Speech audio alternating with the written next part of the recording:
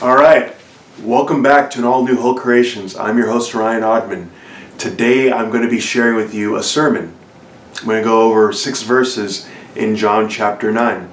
So if you have your Bible with you, go ahead and turn to John chapter 9. If you are not a Jesus Christ believer, I highly recommend stay. But if not, it's all good. Now, I'm going to go ahead and pray before I start this.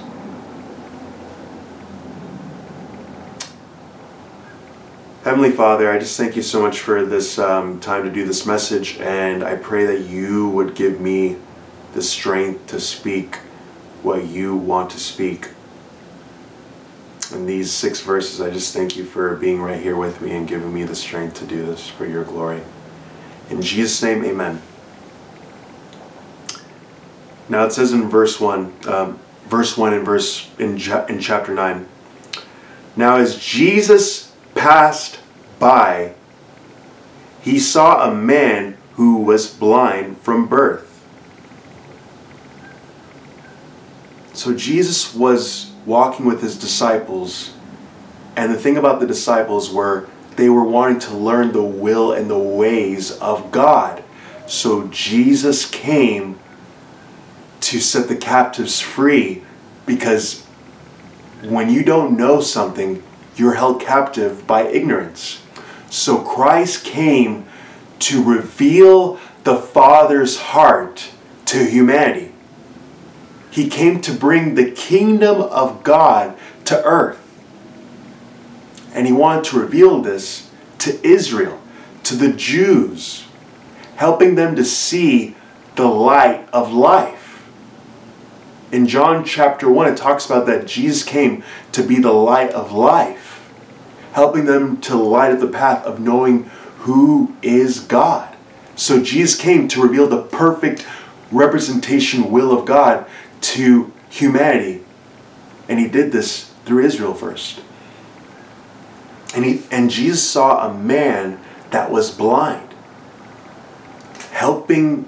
wanting to help the guy that was blind to realize that there's life in Jesus, and that Jesus can make that which was blind be able to see, not just physically, but spiritually. Verse 2. And his disciples, speaking of Jesus, his disciples asked him, saying, Rabbi, who sinned, this man or his parents, that he was born blind? Jesus answered, neither this man nor his parents sinned, but that the works of God shall be revealed in him. That was a mouthful. So what does verse 2 mean when the disciples ask, Rabbi means teacher, by the way. Rabbi, teacher, who sinned? Was it this man or the parents? Was it this guy that messed up, or was it the parents that messed up? So in that culture, you'll find that people thought that the bad things that happened to people were God punishing them. When Jesus came to reveal the complete opposite, it wasn't that God was creating sickness or blindness or deafness or any of these things, because you'll see that Jesus came to help people to see, to give people the ability to hear, to give people that were once mute to be able to speak. God came to bring the good, perfect will of God to humanity. John chapter 10 talks about that. It's the enemy who comes to steal, kill, and destroy. God brought Jesus to give life, and life more abundantly.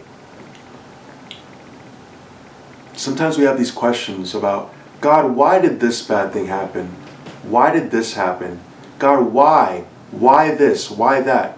And then when we don't know, we think, oh, God must have done this. God must have brought all these shootings. And no, God was never the one who brought shootings. Y'all, it wasn't God's will. It was not God's will. We live in a fallen, broken world, and we need the love of Christ to help people. But when you live in broken idleness, you're going to make bad decisions out there. When you don't know that you're already loved by the Creator of heaven and the earth, and that He's not out to destroy you, He's out to help you. It's the enemy who comes to steal, kill, and destroy. you're going to run into problems. My mom asked me, why do these shootings happen? And I just told her, I believe it's because, one, the enemy, Satan, comes to steal, kill, and destroy. But I believe, two, it's because the church isn't living to their full potential of truly giving the love of God to a broken and lost world. If we were doing that, I don't believe these people would have it in their mind to make all these shootings happen. Anyway, let me stay focused. Jesus answered, neither this man nor his parents, and it's not about that, it's about, but that the works of God shall be revealed in him. So God wanted to use what the enemy meant for harm to use it for his good. And so God was going to bring healing to this guy. Verse 4, I must work the works of him who sent me while it is day. The night is coming when no one can work. So Jesus was so focused on doing the will of God. That's why he said, I must work the works of him, God the Father, who sent me. When you have an intimate relationship with God, he shows you who you are, your identity, your newborn identity in him, spiritual identity in him, and he gives you a purpose. And so Christ, knowing his relationship with God the Father revealed what Jesus wanted him to do. You'll see in John chapter 8, verse 38, it says, I speak what I've seen with my Father. And you'll see other verses where it says, I will not do unless I see my Father doing. So, the Father gives us a purpose. Sometimes we wonder what is our purpose, but God helps us to know our purpose in him. And so Jesus came to be a light to the world, helping people to see the light of life. Because there was going to come a day back then when the Roman Empire was going to take over Israel. That's why it says the night is coming when no one can work. So God had a purpose to reveal to Israel who Jesus was. But you could see that humanity rejected Jesus. That's why they put him on the cross, to crucify him. And so therefore, their rejection led to their demise, with Israel being overthrown by the Roman Empire.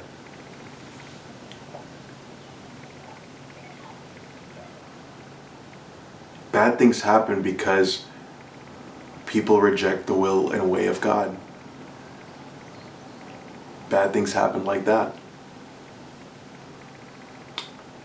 But us can be the light of the world to those who are broken. If you know who Jesus is, you're not a broken person. You are a whole person. That's what we are about here at Whole Creations, helping people to know they're whole in Christ. They were created whole in Christ. Whole created in Christ by the whole Creator. My God is not broken. He is a whole Creator. Just like you, if you know Jesus, you are not a broken person. You're a whole Creator. Actually, yeah, lowercase c, you're a whole Creator with the whole Creator. So, yeah. Verse 5 says, Jesus says, as long as I'm in the world, as long as I'm here in physical form, I am a light of the world. And in Matthew chapter 5, it talks about that Jesus says to his disciples that you are a light of the world. And so for us today that know Jesus, we are a light of the world, to bring light to those who are in darkness that don't know Jesus. If you don't know Jesus, I want to encourage you, come to the light. Call out his name and he will answer. I'm assured that he will answer. Verse 6, when Jesus had said these things, he spat on the ground and made clay with the saliva, and he anointed the eyes of the blind man with the clay. So, when Jesus spat on the ground and made clay with saliva, he put it on this guy's eyes because Jesus was helping this guy to be able to see. The word anointed means empowered. So he wanted to empower this guy to not just see physically, but to see spiritually. Maybe you out there, maybe you are in need of seeing spiritually. I want to encourage you, call out to Jesus and he will answer. Well, anyway, I'm going to go over verse 7 next week, but without further ado, I'm Ryan Odman. I hope you have a great day. And yeah, know that Jesus loves you and he wants to give you the light to see that you are made for wholeness in him. Thank you.